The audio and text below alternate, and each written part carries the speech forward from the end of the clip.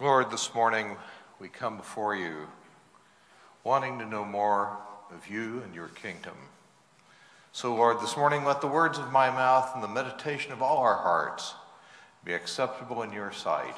Send your Holy Spirit that we may understand your scripture. In Jesus' name, amen. Please be seated. Good morning. I have never preached in this pulpit until 9 o'clock, and I guess it's okay, but Mike Henning, former rector of St. Stephen's that has one of these canopies above the pulpit, used to refer to it as the preacher snuffer. I managed to survive the 9 o'clock, so I guess we're all right. Well, I want to talk briefly about the place of the Gospel of John, or the place of this scripture within the Gospel, why you wrote the book, and look at part of the reading this morning in closer examination, and then also talk about what that means for us in God's world today. John actually tells us in this morning's passage why he wrote the whole Gospel. In verses 30 and 31 of chapter 20, he says, Jesus performed many other signs in the presence of his disciples, which are not recorded in this book. But these are written that you may believe that Jesus is the Messiah, the Son of God, and that by believing you may have life in his name. So John apparently is writing here to fill in gaps in the stories from Matthew, Mark, and Luke, things that weren't said in those other Gospels. And he also does some things to clarify the timeline of what was going on. Many dramatists in particular and theologians have looked at the timeline in John and say it makes more sense than anything found in Matthew, Mark, or Luke. And in particular, people like Dorothy Sayers, novelist and playwright, and many others, have also convinced me that John's account is the only version of the story that makes sense. For one thing, the other Gospels don't give sufficient motive for his crucifixion. Anyway, we can go into that discussion much more at some other point, but I've been convinced that that's what John is up to here. He's writing to inspire belief, both to reinforce the belief of his hearers, because this was written to be read aloud, and also to provide a witness to people who hear it who haven't heard what's going on before. So, closer look at today's passage. Sometimes this passage is referred to as Little Pentecost. There's a problem, though. It does have some similarities. The similarities are that the Holy Spirit is imparted in some way, and the disciples are sent on a mission from God. But this so-called Little Pentecost, I think that's really a misnomer. It's very different from Pentecost itself. I was really persuaded of that thoroughly by sitting under the teaching and preaching of Terry Fullen when I was on staff at St. Paul's. The day is different, and the effect is different. The day is 50 days earlier. This is Easter evening. It's not 50 days later when the Feast of Pentecost is. So the day isn't the same. John has been thoroughly examined and exposited upon by Dr. Rod Whitaker. He has a commentary he's published on John that I'd like to quote here. The evidence seems, he says, to suggest that two different events are mentioned. The breathing of the Spirit by Jesus is certainly climactic in John's Gospel, but the results do not fulfill the promises made earlier in the Gospel. A week later, they're not bearing witness, but they're back in the room with a locked door. In the next chapter, they're back fishing for fish, not for new disciples. Furthermore, the conditions for the presence of the outpouring of the Spirit have not been completely met. The Spirit will be given for the empowerment of their witness after Jesus returned to the Father. Jesus is in the process of returning, but has not yet returned on Easter evening. Thus, it appears that Jesus' giving of the Spirit, like his ascending to the Father, is a complex process and not a simple one-time event. John is filling in details not given by Luke regarding the beginning of the disciples' new life and ministry. Well, I want us to take a look at what some of those details in Luke are and look at how the two accounts actually fit together quite nicely. In the Gospel of Luke, after the story about the incident on the road to Emmaus, which obviously is after the resurrection, what it says is in Luke 24:45 and following, he opened their minds to understand the scriptures and said to them, "Thus it is written that the Christ should suffer and on the third day rise from the dead, and that repentance for the forgiveness of sins should be proclaimed in his name to all nations, beginning from Jerusalem. You are witnesses of these things. And behold, I am sending the promise of my Father upon you, but stay in the city until you are clothed with power from on high," which is what happens on Pentecost. Pentecost is about the Holy Spirit's gifting and empowering for ministry, including evangelism, leading others to faith in Christ. That hasn't happened yet. So what did happen? Here's one thread of evidence. Consider for a minute how Peter went from consistently misunderstanding what was going on in Jesus' ministry and its significance. He goes from that state of mind to spontaneously delivering a talk on Pentecost, explaining current events based on passages in the Old Testament, a talk that brought 3,000 people to faith in Jesus. So on Easter evening, according to John, Jesus breathes the Holy Spirit onto the disciples. Luke says that he opens their minds to understand the scriptures. So apparently this is how Peter finally gets it right. Jesus had opened his mind to understand the scriptures and then anointed him with power to proclaim that understanding. So let's review the day's events from Luke and John. Jesus rises from the dead. Angels and or Jesus himself appear to 3 women of their company at the tomb. They come back and tell the other disciples about it, who have the reaction, "Silly women." Not much has changed, has it, ladies? Anyway, so what happens is Peter, in fact, and John go running to the tomb to see what's going on, but for the most part, apparently the disciples thought they were being hysterical. Anyway, so Jesus then, as 2 of their company go back to Emmaus, Jesus appears to them on the road and has that interaction with them that culminates in his being invited to dinner. When he gets to dinner, he breaks the bread and promptly vanishes. 2 people sitting there are like, "What just happened?" Wait a minute. They go running back to Jerusalem to say that they've seen the risen Christ, because that's what they figure out just happened. He breaks the bread as he did on the evening of Maundy Thursday, and goes. So they go running back to say they've seen him. And while they're there, he appears to all the disciples except Thomas. That's only because Thomas isn't there, and says, "Peace be with you." This event is sufficiently disturbing that he has to say, "Peace be with you," twice.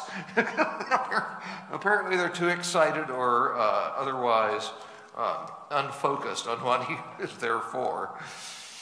And he shows them his wounds and says, "I'm now sending you like the Father has sent me." Breathes the Holy Spirit onto the disciples, says, "Receive the Holy Spirit," and also opens their minds to understand the scriptures. Finally, he says, "Stay here until you're clothed with power from on high." So that's what happens on Easter evening if you look at Luke and John in combination with each other. But what about now? Paul in Romans 10 in the reading this morning said, "How then will they call on him in whom they have not believed? And how are they to believe in him of whom they have never heard? And how are they to hear without someone preaching? And how are they to preach unless they are sent?" Well, here we are, about 2,000 years later, and not everyone to the ends of the earth has heard yet. I have a little video I'd like to show you. This is going to take a couple minutes.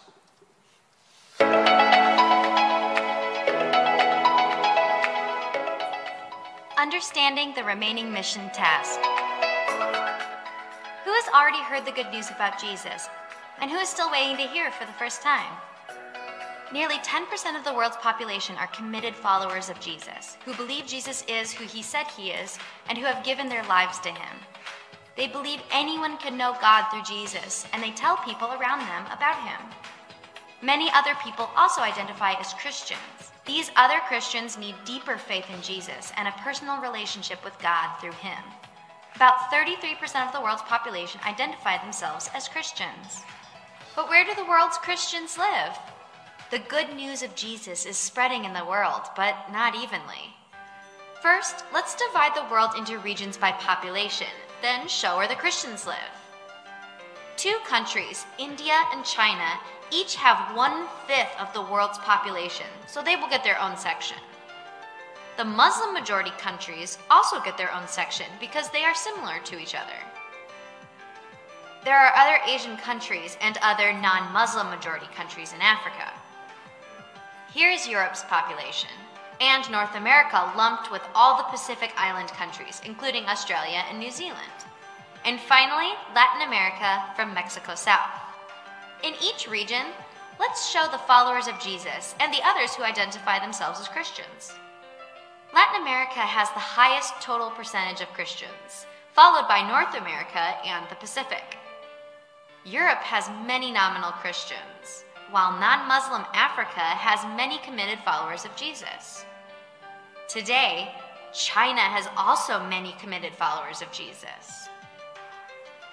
Other Asian countries average about 1/3 Christian, including Korea and the Philippines. Some Muslim majority countries have had Christian people groups for centuries. Of all the large areas of the world, India has the lowest percentage of Christians. As you can see, the Christians are not evenly spread around the world. Today, most Christians live in the Americas, Europe, or Sub-Saharan Africa. In each region, the committed followers of Jesus can renew the faith of the other Christians and can tell the non-believers in their own people groups about Jesus. Let's call these people culturally near non-believers and show them as green. These non-believers are their relatives, neighbors, and co-workers who speak, eat, and dress like them. In China, hundreds of millions of non-believers are now culturally near to followers of Jesus. 40% of the world's non-believers have many Christians in their own people groups who can reach out to them without learning a new language or culture. So their groups are called reached people groups, because the good news is spreading there. Believers in China have a challenging job to share the gospel with so many non-believing relatives and neighbors, yet thankfully they can do it in their own language. In the reached people groups, committed followers of Jesus can encourage the other Christians in their families and communities to become fully committed to Jesus. They can also tell the many culturally near non-believers in their own people group about Jesus without learning a new language and culture. Many people in the world live in other ethnic groups, which have almost no followers of Jesus who belong in their communities and know their language. They have no chance of learning about new life in Jesus from someone within their own people groups. 60% of all non-believers in the world have few followers of Jesus in their own people group. They are culturally distant from believers. Let's show these culturally distant non-believers in blue. Most of them live in India, Muslim-majority countries in Africa and Asia, or other parts of Asia. They need believers from other people groups to come, learn their language and culture, and tell them about Jesus. They they live in unreached people groups. Distinct ethno-linguistic people groups made up of less than 2% followers of Jesus and less than 5% other Christians. Which unreached people groups are the frontier peoples? Some culturally distant non-believers have so few believers that they have no chance of hearing about Jesus from people they know. Let's use a darker color of blue to show those with less than 0.1% Christian in their own people group. About 1/4 of the world's population live in frontier people groups, and over 95% of them are in India and Muslim-majority countries. These frontier people groups have no movement to Christ and no breakthrough of indigenous faith. Now is the time to unite what we know with what we do. So, we know that the reached people groups have lots of followers of Jesus who can tell them about Jesus. But guess what? We send 30 times as many cross-cultural Christian workers to them as we do to the people in unreached people groups. 30 to 1. These workers are not just going out from the West. They're going from everywhere to everywhere. But most of them are sent to work with other churches in their training or outreach programs. Currently, for every 30 cross-cultural Christian workers that go to the reached people groups of the world, roughly 1 goes to the unreached people groups, including the frontier people groups. As a result, the needs of people in unreached people groups, especially those in frontier people groups, are being grossly overlooked. The remaining mission task is largely in India, Muslim-majority countries, and Asia. We need many more witnesses for culturally distant non-believers in unreached people groups and in frontier people groups. The frontier peoples are still waiting to hear about Jesus for the first time. This is the mission mobilization challenge of our generation.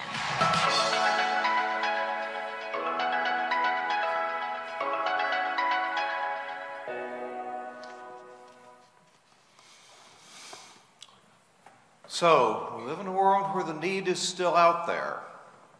There are 4 big reasons this is important. Reason number 1, and this should be enough reason all by itself, Jesus commanded us to make disciples of all nations. After 2,000 years, we still need to complete the mission. The second reason is described in Matthew 24:14, where Jesus says, "This gospel of the kingdom will be proclaimed throughout the whole world as a testimony to all nations, and then the end will come." Well, it'll be hard for us to know for sure when this has been accomplished, but we certainly know it hasn't been finished yet. A third reason is that having that all nations target aligns our other disciplines and efforts. Archbishop William Temple said the church exists primarily for the sake of those who are for the sake of those who are still outside it. The church exists primarily for the sake of those who are still outside it. And so the point is that if you have in mind that's where you're going to, how you get there starts to make more sense. And the things you'll do to get there start to line up and, in fact, line up, I think, with the heart of God in ways that it wouldn't happen if you didn't have that ultimate goal.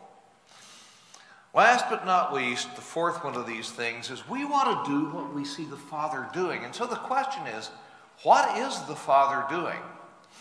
This is one point where I do have something here that I'd like to read to you from a book called The Next Christendom by a scholar named Philip Jenkins.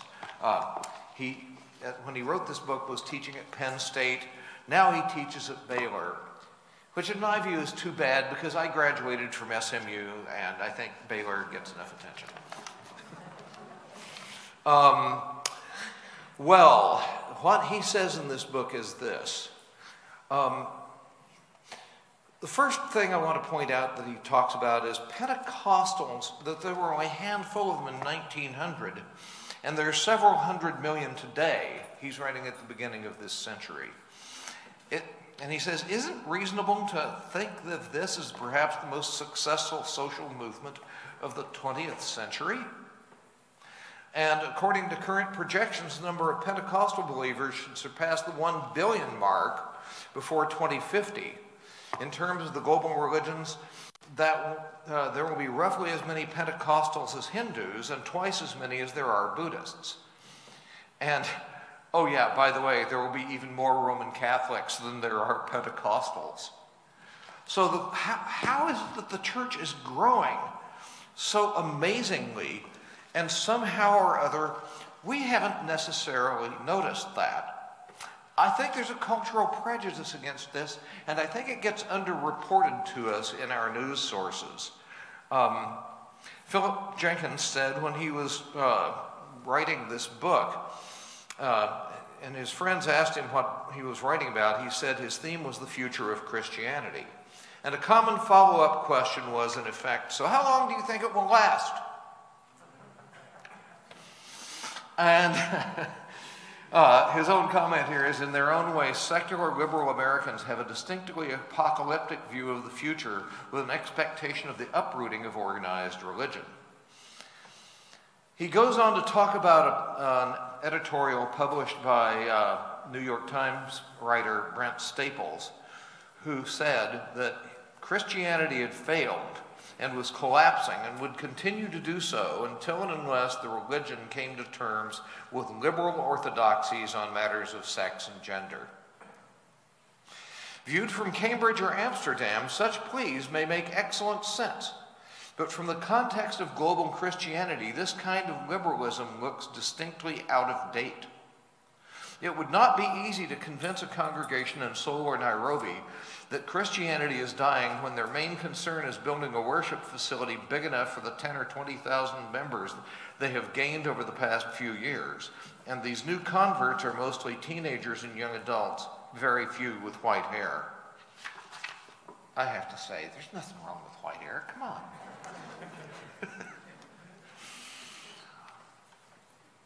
So why are we not seeing this? Well, I think there's a screening mechanism in place, and partly it's that we think the world is like what's happening in our culture, where there's a rising tide of what some people have called the nones, N-O-N-E-S, people who don't have any religious faith at all.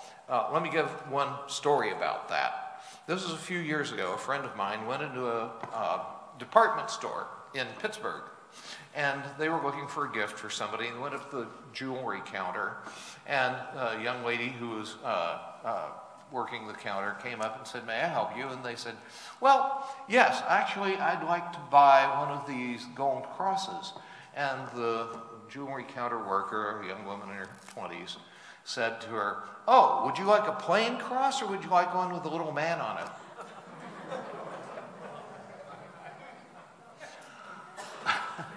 We are increasingly in a culture that doesn't know that that's called a crucifix and that the little man is Jesus. What the heck is going on? That's really weird when you compare it to the whole world. It's not like Eastern Europe in some Europe as a whole in some way, but it's not the global norm. Well, I would like to say that God actually is raising up a missionary witness. It's part of that go from everywhere to everywhere thing. But I'd like to put up the first of those slides, please. This is a picture of an event that took place in February 2019, and which most of you have probably never heard of. There are 60,000 young adults and teenagers, a few people outside that range, but it was almost all young adults and teenagers at this event in Orlando, Florida, February 2019.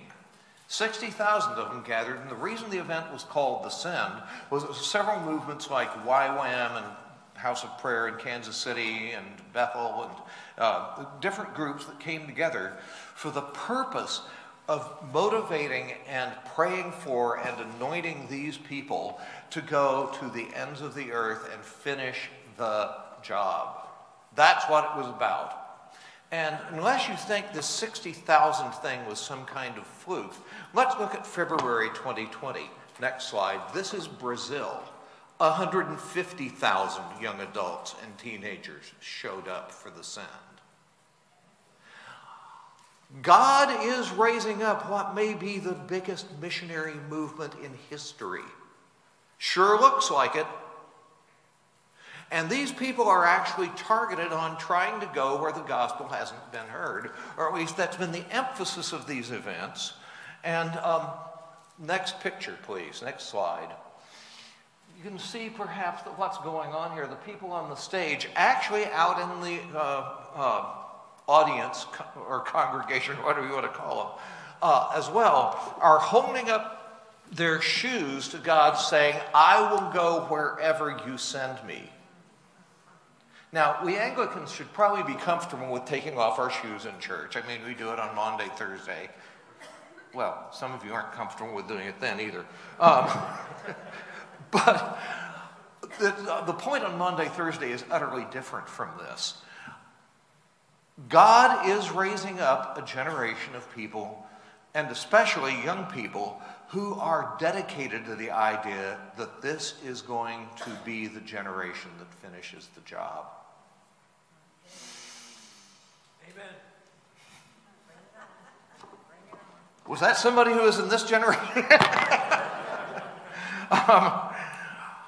So what does that mean for us? I think there's a set of stuff that we should think about. First of all, pray. Second, give. Third, mobilize. Fourth, go. I wish I could combine that into a nifty little word of some kind or an acronym, but PGMG doesn't lend itself to pronunciation in English. Pray.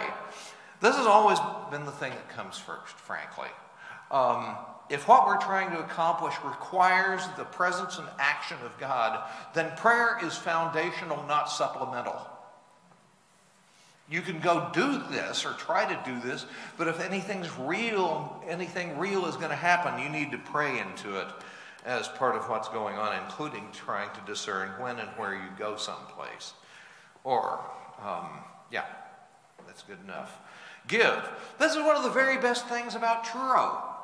Ever since I heard of this church and its ministries back in the 1970s, missions has always characterized this body. You've always been interested in outreach to your community and cross-culturally and to the ends of the earth. I'm not saying there aren't other problems that you've had to battle through and are maybe still battling through. I've actually never even heard of a church that doesn't have problems. Have you? Sure looks like all the ones described in the New Testament have their own problems. But that doesn't mean there isn't something great about what God has done and is doing here. Truro has supported a lot of missionaries, frontier missionaries, missionaries to the unreached people groups. You support people, and I know some of them, who work for Wycliffe that's translating the Bible into the languages of these people. And you don't have movements to Jesus happening in the world minus a Bible in their own language.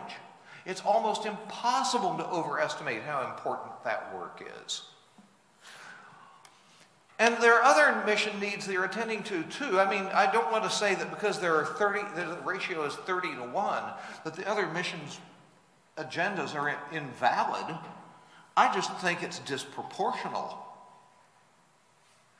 Really? If we're supposed to go to the ends of the earth, does that mean we're supposed to send 1/31st of our mission force to the ends of the world?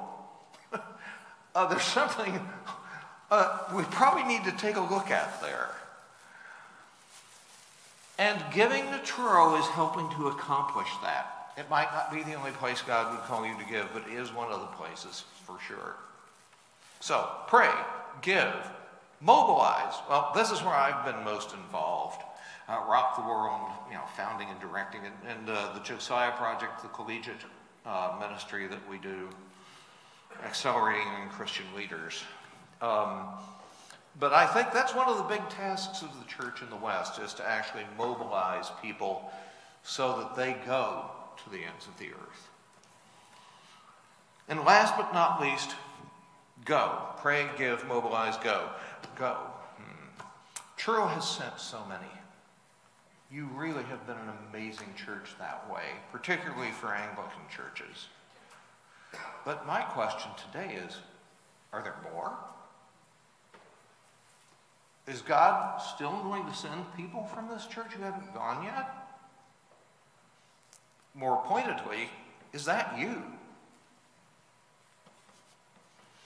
Now, I won't try to let the people over 60 off the hook because most mission agencies won't take you. But the point is that there are probably people in this church and the families and the realm of influence of this church who God would call to go to the ends of the earth. And last but not least, has the Holy Spirit touched you? Has God given you the ability to understand the Scripture? Has he poured out the Holy Spirit so that's happened in your mind or is still happening in your mind? If so, where in your thinking is the need to deliver this gospel of the kingdom throughout the whole world? And where is it in your system of priorities? Let's pray. Father in heaven, we want to respond to your word this morning. We want to understand the Scripture, and we want to understand what you want us to do in response to your call, to your church, to go to the ends of the earth so that the whole world will hear the gospel of the kingdom.